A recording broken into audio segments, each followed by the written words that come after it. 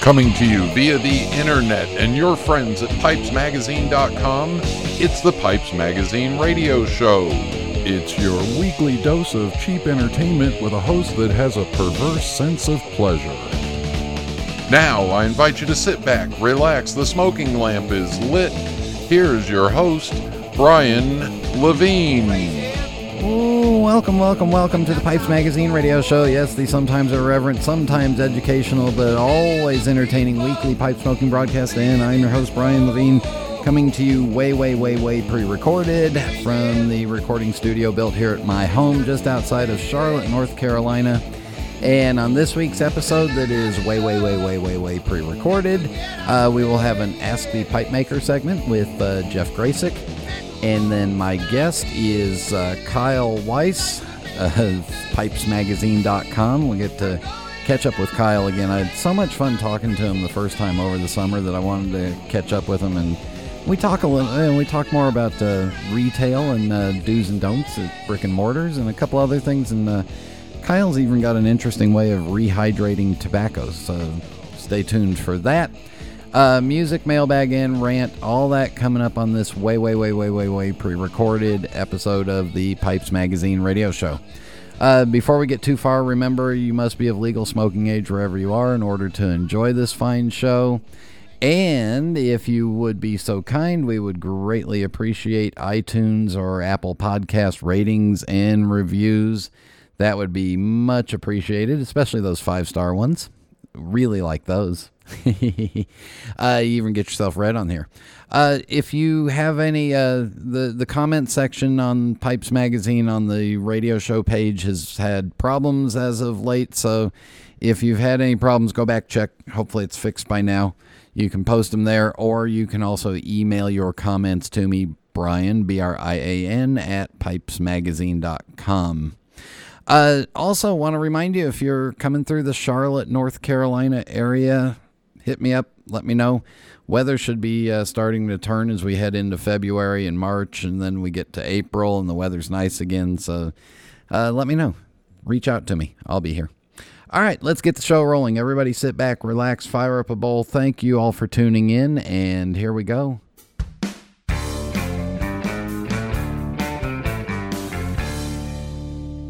There's nothing quite like hunting at dawn, or smoking my genuine Missouri Meerschaum corncob pipe, an American legend since 1869. It's the coolest, smoothest pipe I've ever owned. Check them out at corncobpipe.com.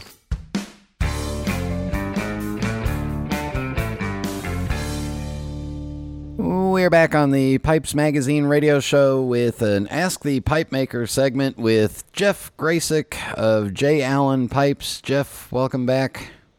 Hey there, Brian. How are you? You are one heck of a belligerent person to keep coming back, because this one's going to push you. Are you ready?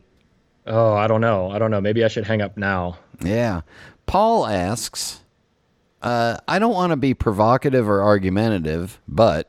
And we know what that means. That's always a good start. But I will be. But I was wondering if Jeff could explain the top 1 or 2 reasons that a guy like me, who has always smoked higher quality factory-made pipes, should spend the extra money and buy a handmade. Thank you for considering, Paul. So, Jeff, I don't know, 1 or 2 reasons why your pipes are worth more than a Peterson. Wow, I don't know. I mean, should I stretch out and get ready for this answer? Yeah, All right, go ready ahead. for your sales pitch here. No, it's actually a good question. First of all, no one needs to buy an ultra high quality pipe. It's entirely a luxury purchase. A Rolex keeps worse time than a Timex. Yep. You don't buy a Rolex to keep time. Well, not entirely. No. So with handmade high quality pipes, part of the reason that you're buying, and let's say that these handmade pipes are like the threshold for really nice quality pipes is, let's say, $500. You think that's fair, Brian? I would, let's say 350, 400 is the beginning of the artisan handmade segment. Okay, yeah, I think that's good. So that'll get you into a nice sandblast from a fairly well-established, younger pipe maker. Yeah. Young meaning less experienced pipe maker. You can get an exceptionally high-quality pipe for that price. And the difference that you're going to experience between that pipe and, let's say, a Dunhill or a Castello, like I'm going to use these two big brands because they're both well known and their reputations are solid. Both of them make really good quality pipes for what they make. And Dunhills and Castellos, I believe, have handmade mouthpieces. Is that true, Brian? I know Dunhills are. Could be hand finished. Hand finished, maybe. Let's say. The difference is largely in the time and attention that is put into a pipe by an artisan is naturally going to be higher than what you're getting out of any kind of factory pipe. A factory pipe is on a production line. It's usually, even if it's hand shaped, the amount of time that an artisan in a factory can spend with a pipe is a lot lower than what an individual artisan working for him or herself is.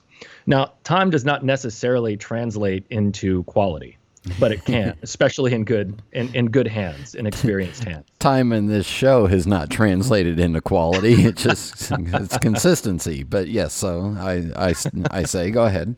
It's consistent quality. Yeah. We haven't said whether it's high or low. High or low, yeah. And what that will translate into for the smoker is you're going to have a piece that is more unique, meaning that it's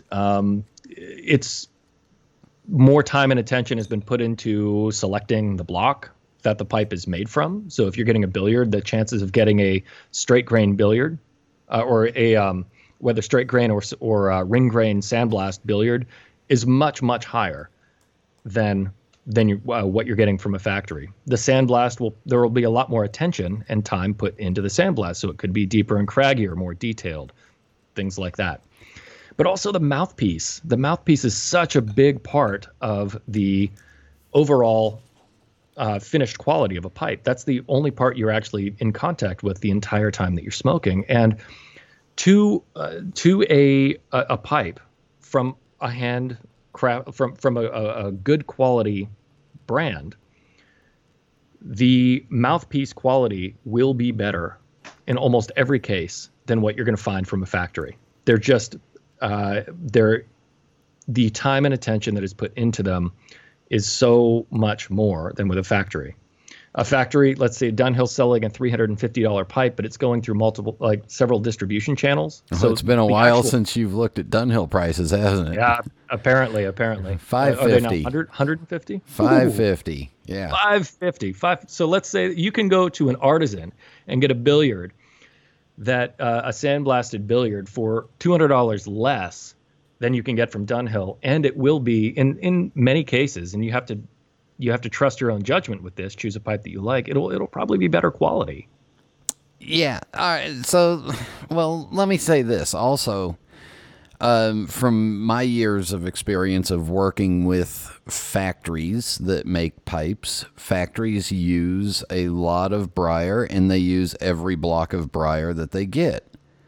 An artisan in particular, like a Jeff Gracik, is much more selective on the blocks of briar that you get, and you may go through and hand pick from your double secret briar sources the exact pieces that you are going to purchase versus, say, telling them, you know what, send me a pallet full and I will figure out how to use them. So the actual... And you're going to, as you said, you're going to use every last one of them. Yeah. And you, on the other hand, I remember one time way back 100 years ago or so, I think you might have been doing a video of your a video tour of your workshop, and you showed the two baskets down below your workbench of the oopsie piles of blocks that you threw away.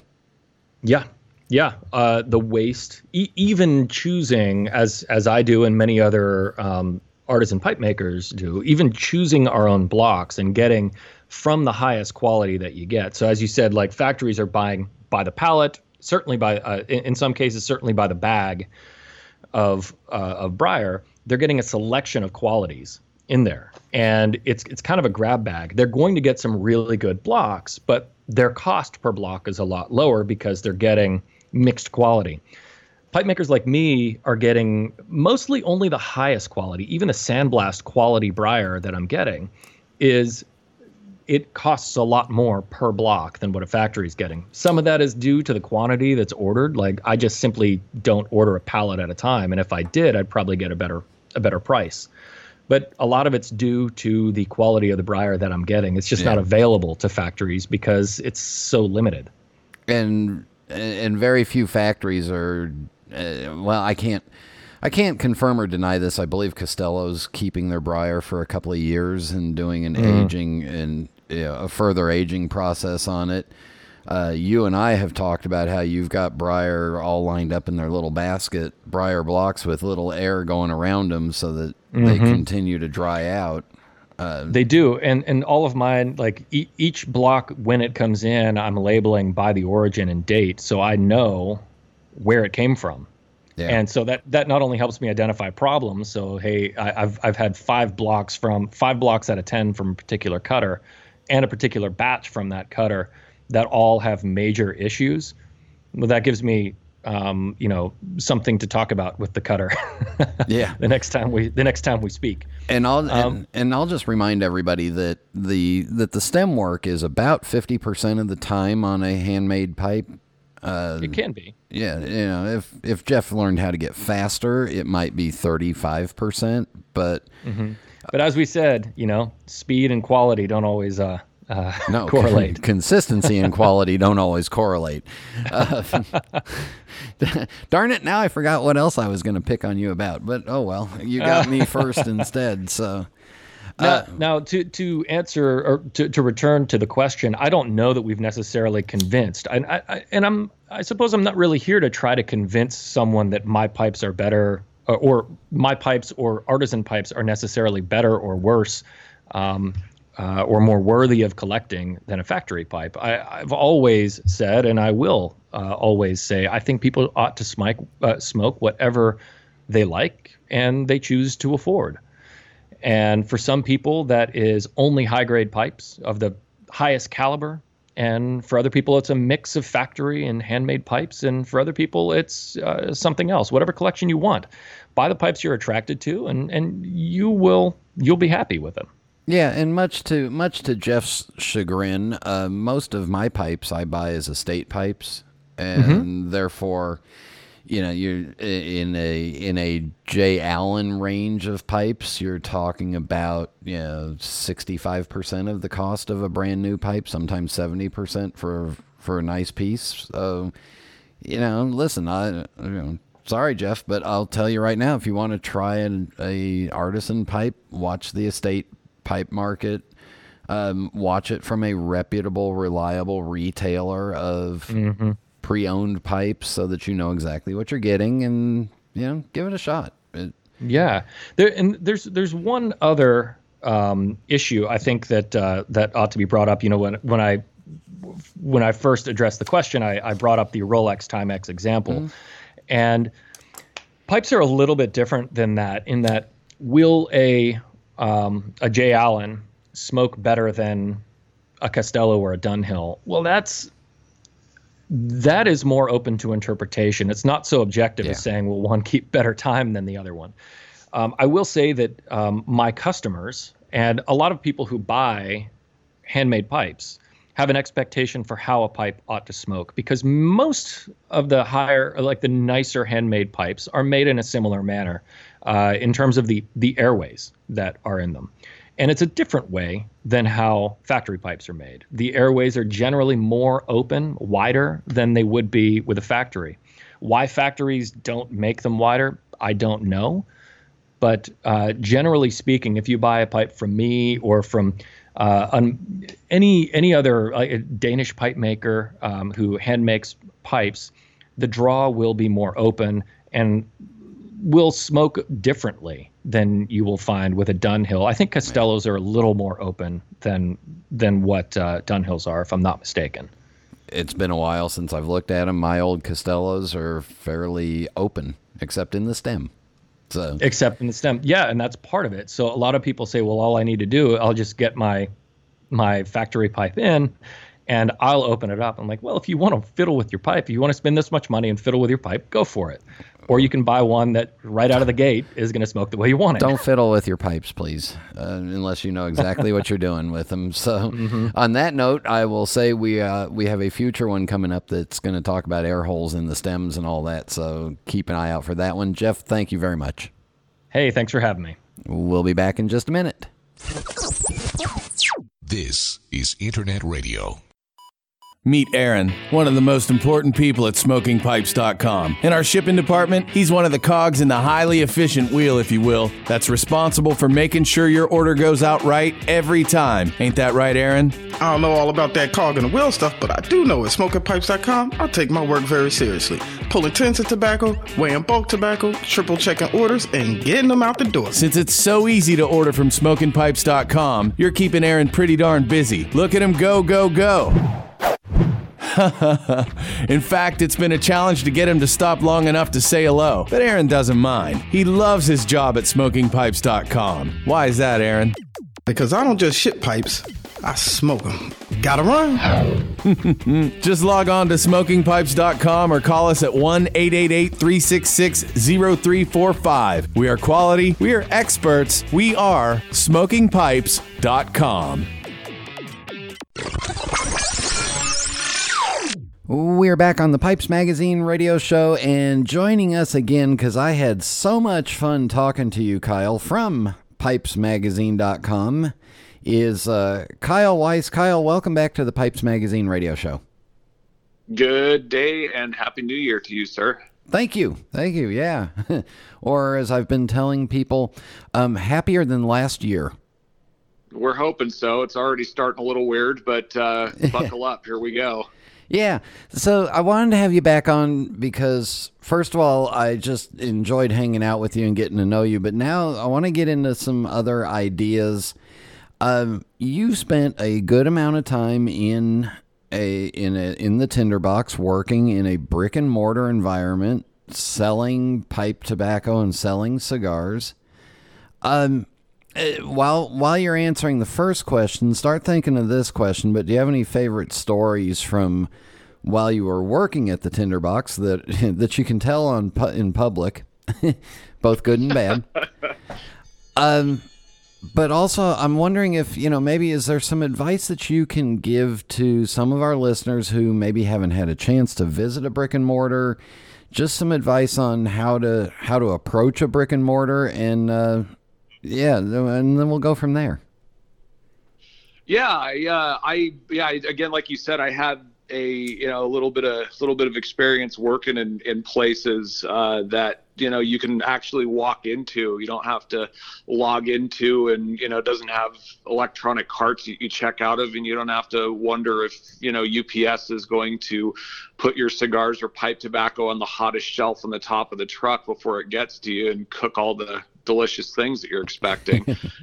Brick and mortars are, they were an institution at one point in time, and, places that were almost where the everyday man could go and pick up the things that he needed and, possibly get away from the wife and the kids and smoke. And how that's transpired into the 21st century modern world of today has been both kind of an interesting story and struggle to me. And that was part of the reason why I wanted to work in one.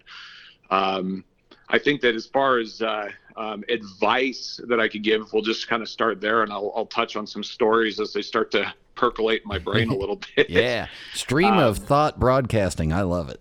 Yeah, no, this will work out good. So the experience of walking into a brick and mortar store, if there's listeners that have not had the chance to do that, and it's very possible that there are people that have not done that because they're not as common as they once were. There was a time when there was one almost probably every couple of blocks depending on where you lived, and now you can go to a major metropolitan area and it's harder to find them. You'll look on your phone or go onto the internet and look up smoke shop, and you get 25, 30, 40, 50 results for what are actually head shops, which are kind of more ubiquitous now than a brick and mortar tobacconist, and that is the major difference, is that a smoke shop really specializes in other smokables. We'll just kind of leave it at that, that might have a few cigars or rolling tobacco or papers and whatnot, whereas a full service tobacconist will have pretty much everything that the tobacco plant has to offer at your fingertips, whether it's cigars, or roll your own cigarettes and imported cigarettes and pipe tobacco, most importantly. If you want to find one, the best thing to do is to try and look up tobacconist and do that first and foremost. A lot of the search engines are capable of handling that. If you're visiting a new area, I highly recommend that if you're traveling for work or for pleasure and you are a tobacco pipe cigar enthusiast, look these guys up. It's very important because a lot of them are not, if you're running a tobacco business, you're probably not a rich man. It's done for the passion and the love of what we do, love of the plant that we all smoke from, the tobacco plant that we all smoke our favorites from. And these guys, if they're worth their salt, they know what they're doing, and they love answering questions, and they love people coming in and experience the multitude of atmospheres that are provided. The Tinder Box, for example, was more of a franchise. It was a very loose franchise. There wasn't a lot of rules. There was only specific things that you were required by franchise rules to do, and products that you had to carry that bore the Tinder Box name. But they still had a crew of people that were knowledgeable about what was in the store. And they love talking about it. There's usually places to sit and smoke. You will find and meet other people that are tobacco enthusiasts as well. Some of them have been doing it for 6 months. Other people that have been doing it for 60 years. They have pipes for sale. They have tools for sale. They have things you can try. There will be samples, and that is just something you can't really get from a web store experience. Yeah, and I'll add in real quick that if you're doing those Google searches and you pull up the Google Street View of the business and the signs in the window say Marlboro, that's probably not the store you want to go to. If the signs in the window say Arturo Fuente, you got a better shot at something in that shop. That is the truth. I think that one of the, if you're more of a adventurous person that wants to go scope out either the Google Street View, or take a hop in the car or rental car if you're traveling and go check out a place. If you're seeing international calling cards and Budweiser faded signs from the mid 1990s and bars on the windows and and flashing LED lights that are going to give you a seizure if it's later in the evening, it's probably not the place that you're going to find the tobacconist shop that I worked in or that I'm referring to. Yeah. So how do you suggest somebody that is, how do you suggest somebody approach a tobacconist? Do you just walk in and start nosing around and?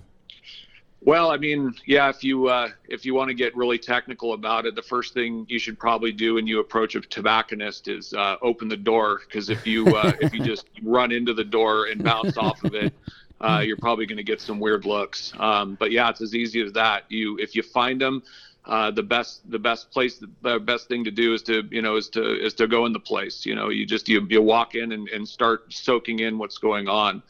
A lot of these tobacconists, most of them have a lot of history with them. Some of them have been in that same location if they haven't moved, or in that business format for a long time.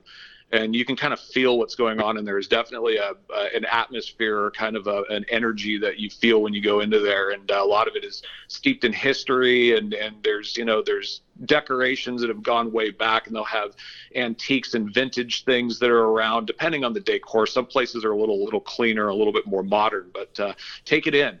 The staff is there to help you. They're supposed to be friendly. They should greet you on the way in. You'll probably smell coffee brewing. There might be guys with little cups of brandy and rum around them, depending on what they're smoking. And there'll be, sports on TV, or there could be some music playing in the background, and everyone is different. And that's why going to them is important, because it not only keeps people in business that are, on the ground level, small businesses like that, but they work hard to provide that for you. Just go in with the full confidence that you don't really need to know anything.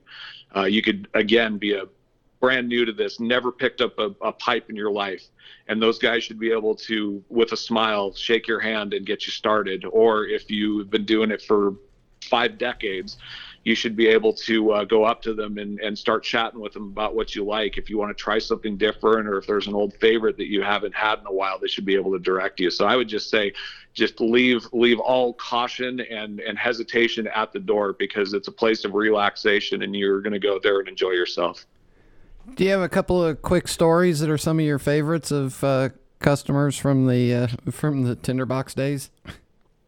Yeah, I have had some wild stories. It has spanned the gamut. I think one of my favorites that I really liked is that there was a guy, I think his name was Joe, and he was a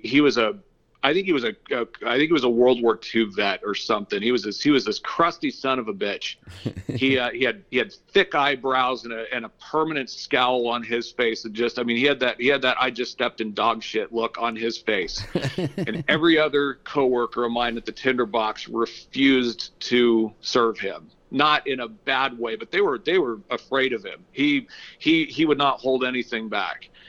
And I'm not afraid of too much myself. And so, I enjoyed the challenge of getting to know this guy. I remember when I first started working there, he liked to smoke 2 things when I was working there. And he liked to smoke these awful cigars called Avantis. And I don't even want to disparage them, but if anybody knows what an Avanti is, it's this sweet, acrid, anise infused cigar, and it looks like a rolled up cat turd. They're not the most pleasant things in the world.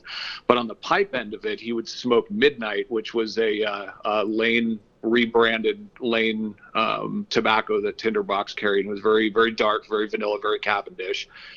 And he would always want an exact amount of them. He always wanted 5 ounces of it, not 4, not 6, not 2, 5.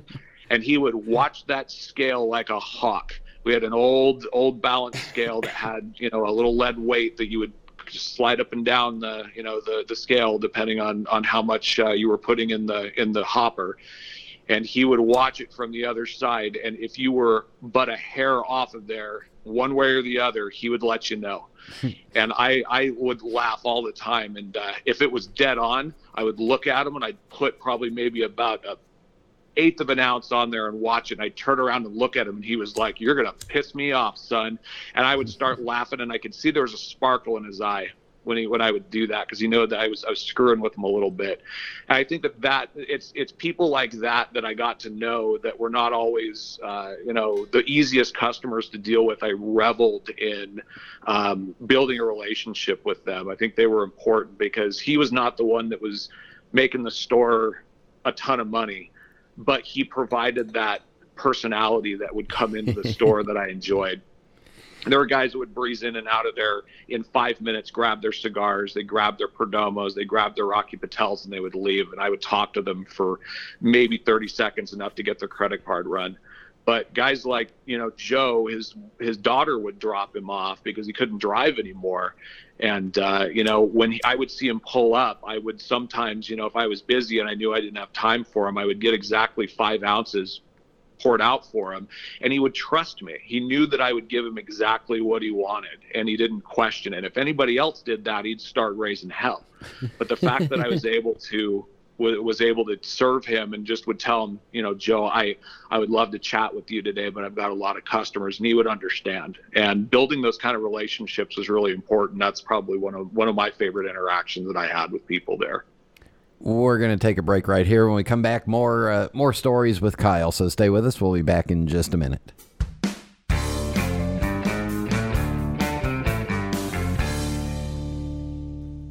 I'm Jeremy Reeves, head blender of Cornell & Diehl Pipe Tobacco Company. Since 1990, Cornell & Diehl has been producing high-quality pipe tobacco, expertly blended by hand using time-honored methods, unique recipes, and no small amount of innovation. One example of such innovation is our bestseller, Autumn Evening. We start with whole leaf red Virginia and strip the stems by hand. The tobacco is then cut into ribbons and cooked for 2 days according to our unique recipe to create our special red Virginia Cavendish. Then we infuse the tobacco while it's still hot with our secret flavoring to achieve the sublime sweetness, deep flavor, and delightful aroma that makes Autumn Evening so well loved by our loyal customers and everyone around them as they enjoy this very special blend. Cornell & Deal Pipe Tobacco Company. It's a labor of love. Contact your local or online retailer for information.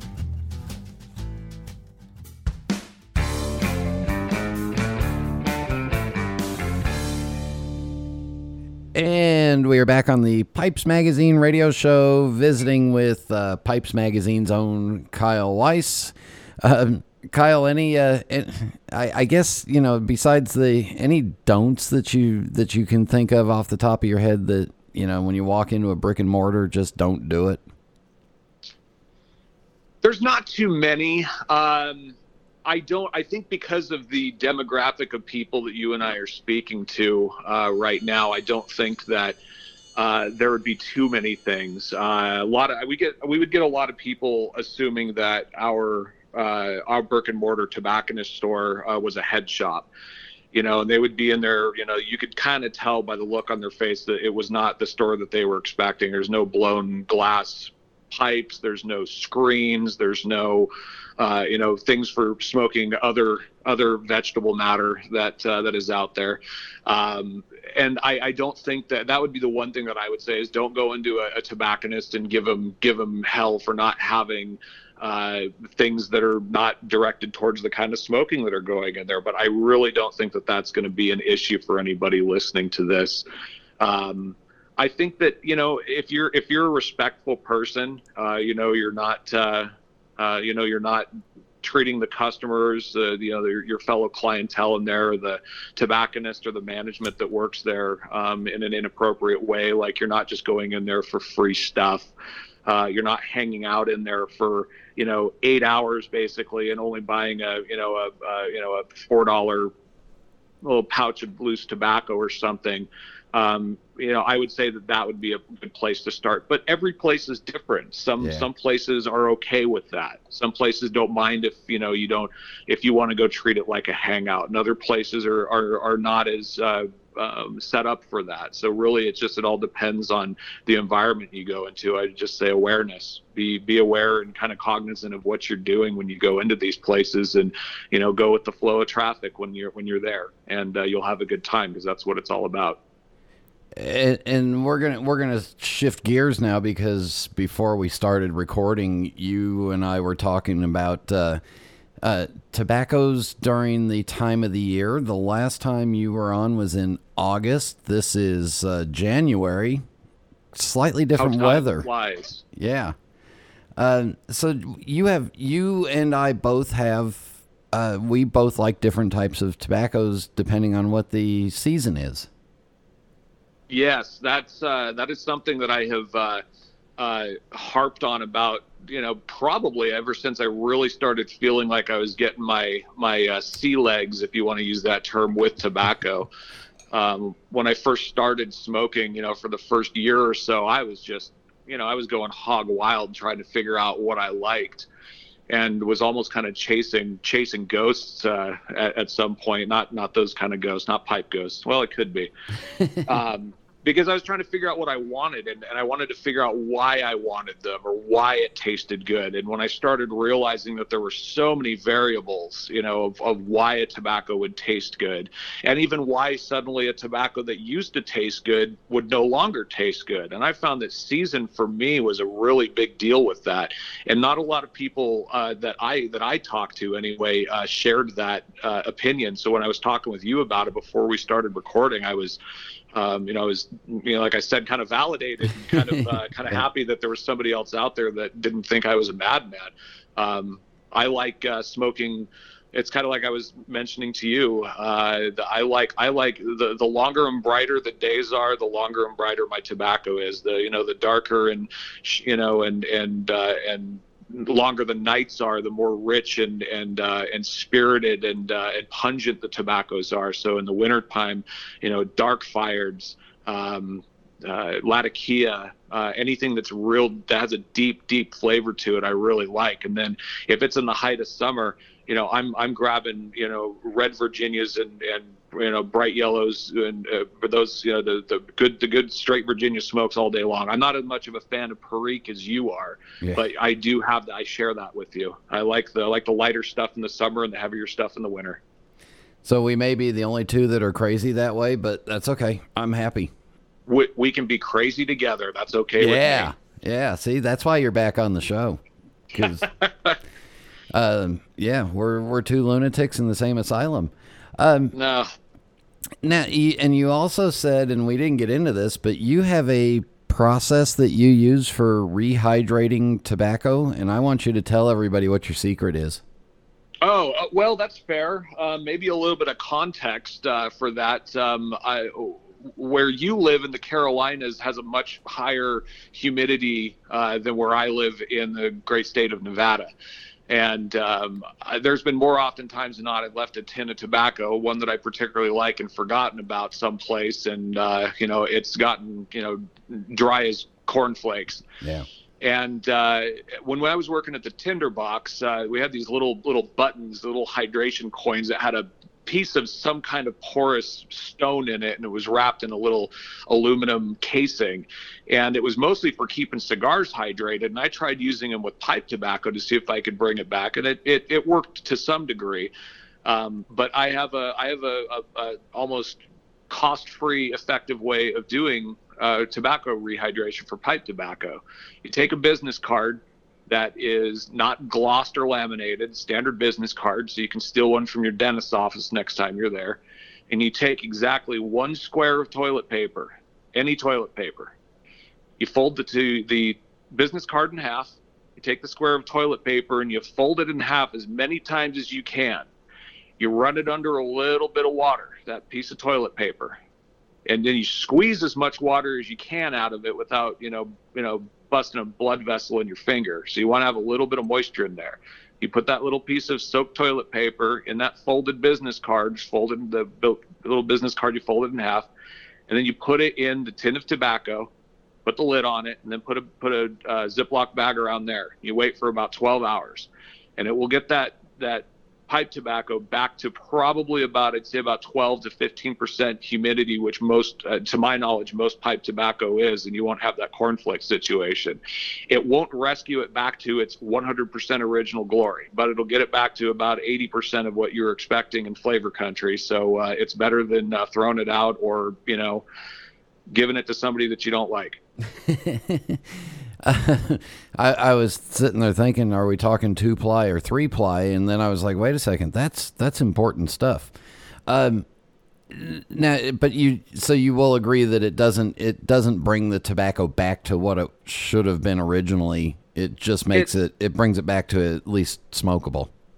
Think of it this way. When you get food at a restaurant and you eat it right then and there, as best as it can be coming off of the chef's line and off of the plate as you're eating it, you take it home in a doggy bag and you either eat it cold the next day or you try and, heat it back up in the toaster oven, and it's close, but it's not the exact same thing, but it's still plenty acceptable. You'll be happier than you would be if you threw it in the trash.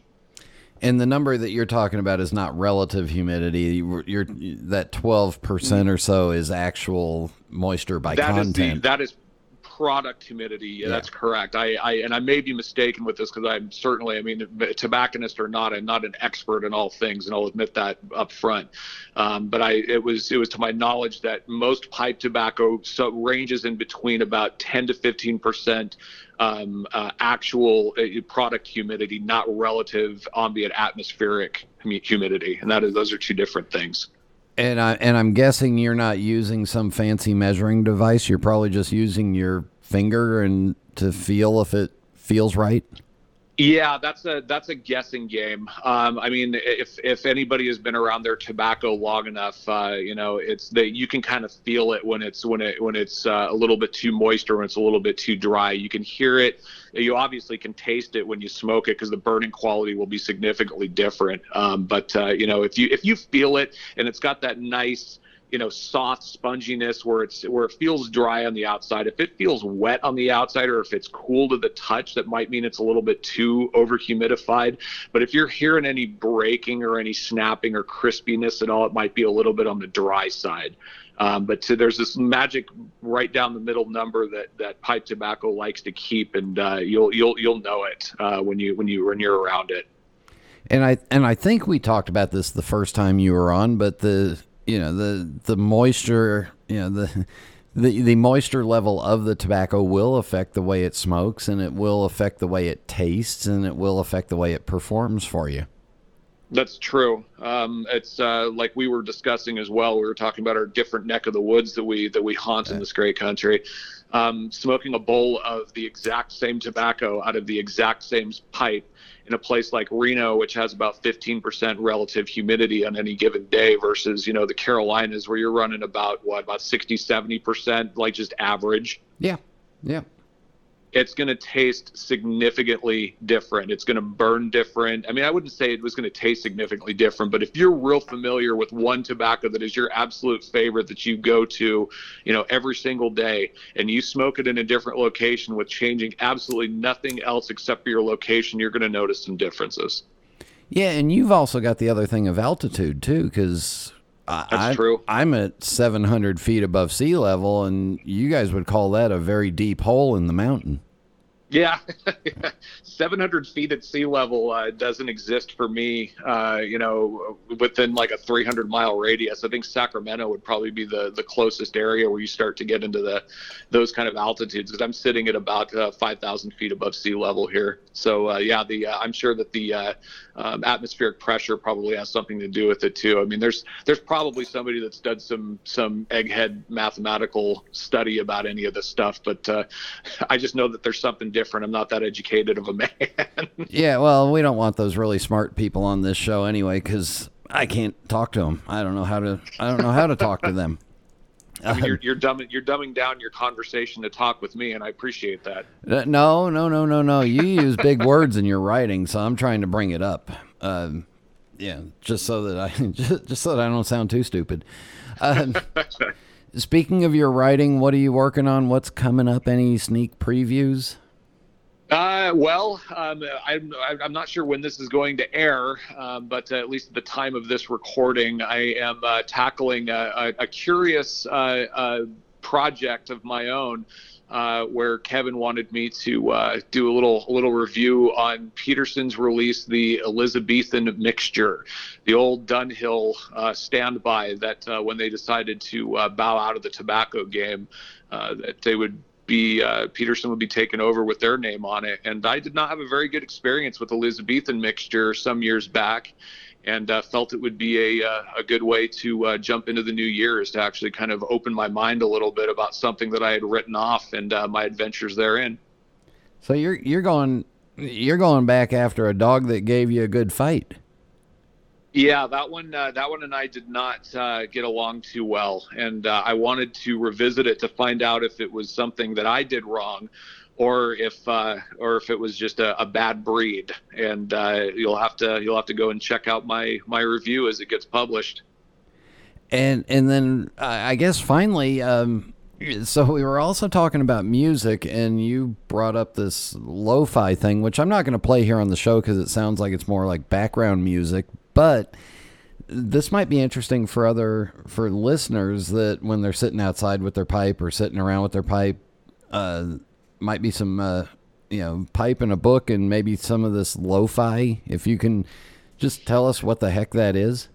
Yeah, well, lo-fi, man, we really are framing this and coming back full circle. Lo-fi was something that I used to play quite a bit when I was in the Tinder Box, because it was a It was a genre type, a style of music that would be it was suitable for the environment there, for all ages and generations of smokers. And I appreciate it because lo-fi takes a lot of cues from, it's a very, very slow, mellow paced hip hop style.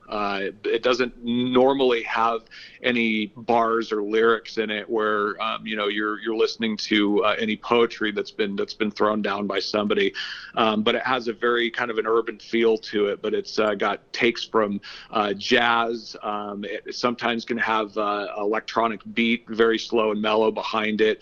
There's some sampling that can be taken from it that has kind of almost taken from the 60s and 70s from some of the slower music and beat styles for there. And it's just pretty enjoyable. It was something that I found was good smoking music, good reading and smoking music, if that's the kind of thing that you're into. And it went pretty well at the Tinder Box. It didn't get any complaints from anybody. It touched all walks of life, and it's good stuff. Yeah, so it sounds like just good stuff that you can have in the background, and pick up your copy of. I love music, and I think that music is a great way to kind of frame your mindset, and that can be anything. But if you're in a relaxation mode, you got to have something that fits the bill. Yeah, and I like music when I'm reading. I like it in the background. I like stuff without lyrics, instrumental music, because then it doesn't distract me from what I'm reading. So sure, this might be kind of fun. I'd say go for it. Check it out. Yeah, and I'm not going to torture you with the Fast 5 final questions. Oh, thank God. I'm going to come up with a couple new ones. Oh, boy. And I didn't give you any warning about this. No, you did not. Thanks, Brian. You're welcome. Here it goes. What pipe have you seen of late that is absolutely making you drool? What is the pipe that you have pipe envy love with right now? So I think, speaking of Peterson, I think that if I wasn't mistaken, they came out with a new pub series. Somebody would have to correct me on that because I'm not up on my newest and best pipes. But there was a kind of a honey blonde, almost a military stem style. I couldn't tell you what shape number it was from Peterson, but it was a real simple design and had a real smart design to it. And I like Peterson pipes anyway, but there was one in there, I think, from this pub series that I think that they were calling it, that had me real curious to start checking out one of our purveyors of pipes. And what tobacco of the past would you like to be able to get your hands on again? Maybe one that's out of production, or just something that you can't find anymore? That one I can answer really easily. Since my mind has been in this Peterson takeover of some of the old Dunhill brands, one of my favorite tobaccos on the face of the planet is what was Dunhill's early morning pipe. And I had the honor of actually getting a couple of old Murray's production tins before they went to STG of early morning pipe, and that is some tasty stuff. Even with some age on it, it really did it for me. And I wish that one, especially the Murray's production of the early morning pipe, I would love to be able to get on the regular again. So if anybody wants to make Kyle exceptionally happy, his address is... No, I'm just kidding. You can... Don't send it to me. I won't smoke it because it's got that nasty Latakia stuff in it. Latakia. Yes, which is actually the name of the town, so... may as well. But you could reach out to Kyle through pipesmagazine.com. Kyle, thanks for coming on and doing this. I hope we can do this on a semi-regular, somewhat annual, bi-monthly, quarterly basis. Hey, as long as you're willing to tolerate me and people are willing to listen to me. I mean, they already read my drivel on the reviews page. Happy to be here.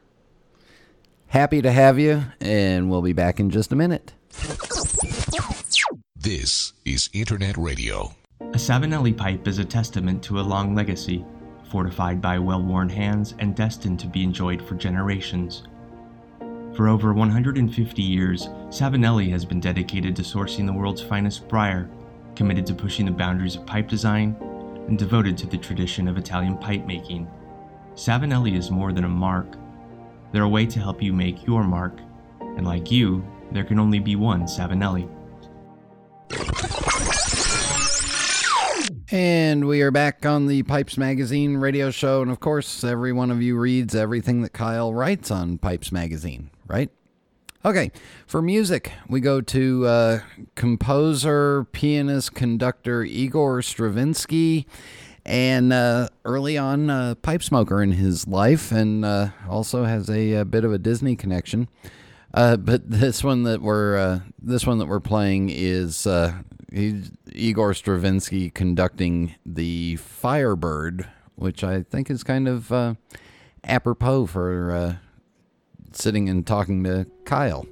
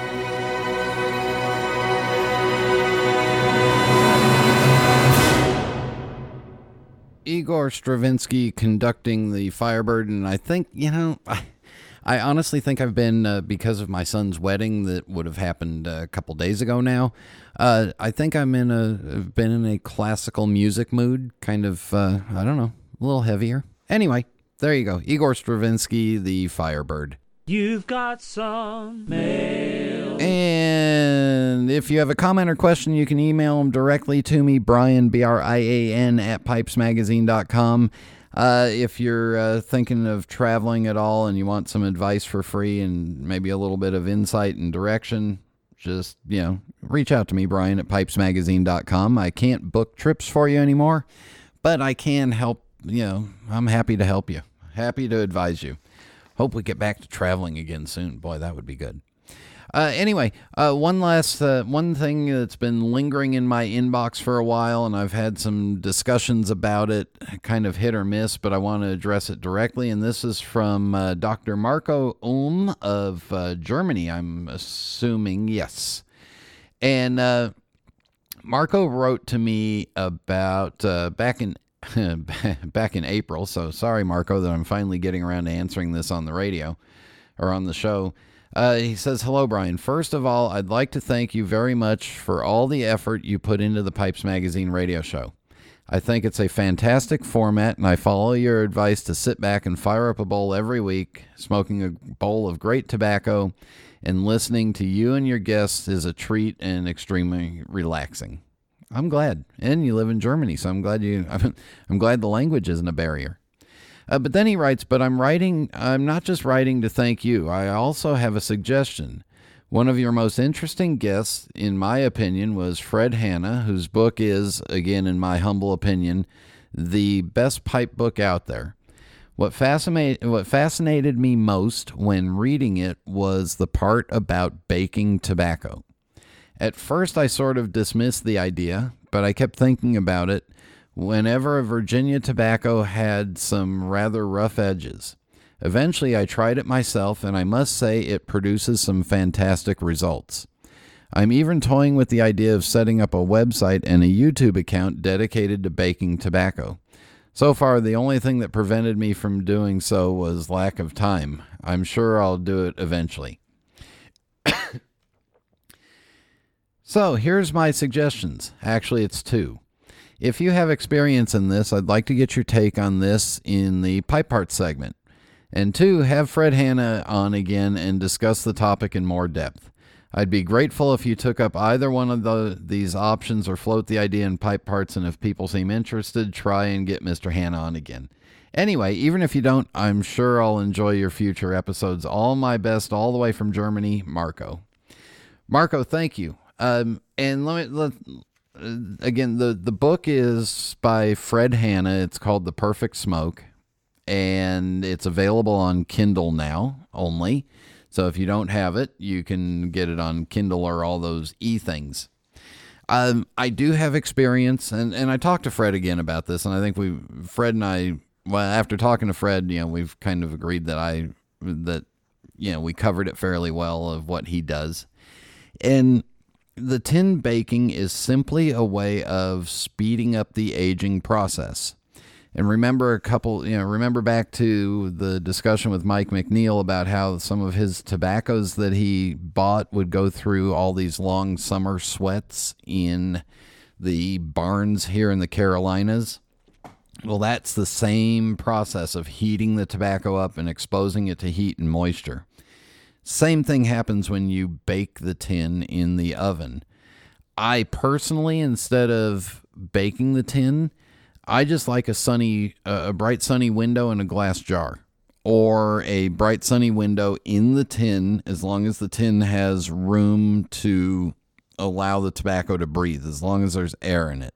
So like the flat rounds that seal airtight, not good. The Cornell and Diehl style tin, fine, perfect. All you're doing is you're exposing the tobacco to some heat, which is causing it to speed age or age faster than normal. And again, I use, if I'm taking a tobacco that I want to goof around with and I want to, tweak and modify, I'll take a glass jar and fill it halfway full of the tobacco and leave it sitting in a bright sunny window for a day or two, sometimes 3. And you'll see the tobacco get all sweaty inside when the sun is beating on it. Even in the cold of winter, like we're in now, no problem. So try that. Hope that answers. Anybody else have any experience? Email me, Brian at pipesmagazine.com, and I'll get it here on the show. And remember, next week back to regular non-pre-recorded shows. So in just a moment, rant time.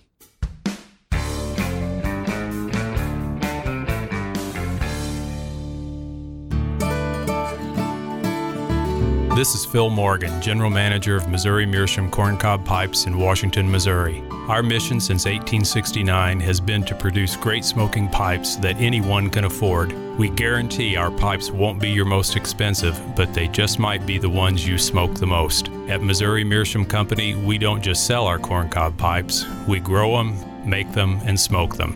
Missouri Meerschaum, Washington, Missouri, since 1869.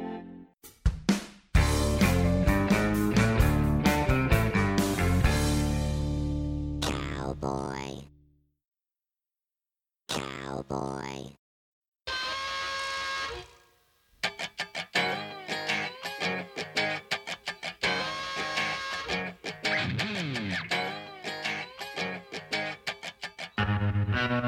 We're going to talk benefits of wearing a mask. Yeah, wearing a mask, and as we all should be doing, we're wearing our masks and keeping our nose and mouths covered while we're out. But wearing a mask and working in retail, here are a couple of benefits. Primarily for us pipe smokers, well, I can sit and puff on my pipe and smoke my Virginia Perique and be drinking coffee and not have to worry, because the minute I'm done doing that and I put my mask on, well, it's really hard to smell my breath. And when you're working in a retail environment like I am, I might be concerned about my breath and how some, little kids might be offended by it, or adults might be offended by it. I don't have to worry about that. I also don't have to worry, and this might be a little nasty, but I don't have to worry if the coffee and the tobacco are staining my teeth right now, because I can smile as big as I want with that mask on, and nobody has a clue what's going on. Nobody has a clue that there might be stain on there. Working in a retail environment, you can have the mask on, and you don't have to worry about if you got some food stuck in your teeth from being out and eating lunch or something. Also, working like I have been, you don't have to worry about whether or not you really did shave real close, that goatee portion. You don't have to worry about that. So you don't have to worry about rounding your chin. You don't have to worry about the little bit around the lips, and especially that little pesky stuff right up by your nostrils. Well, you don't have to worry about that, because the mask is covering all of that up. So we as pipe smokers, you know what? We can smoke our pipes, go into a place with a mask on, and not have to worry about our breath. All right, there you go. Listen, keep the comments and questions coming. Brian at pipesmagazine.com. Ratings and reviews, keep those coming. Thank you very much to Jeff for joining me. Thank you to Kyle, and thank you all for tuning in. Until next time. Happy trails until we meet again.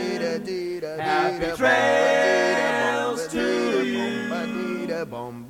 keep smiling until then.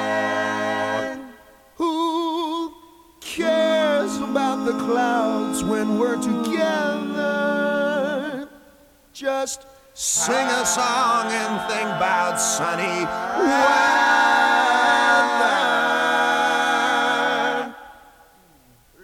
Happy trails till we meet again.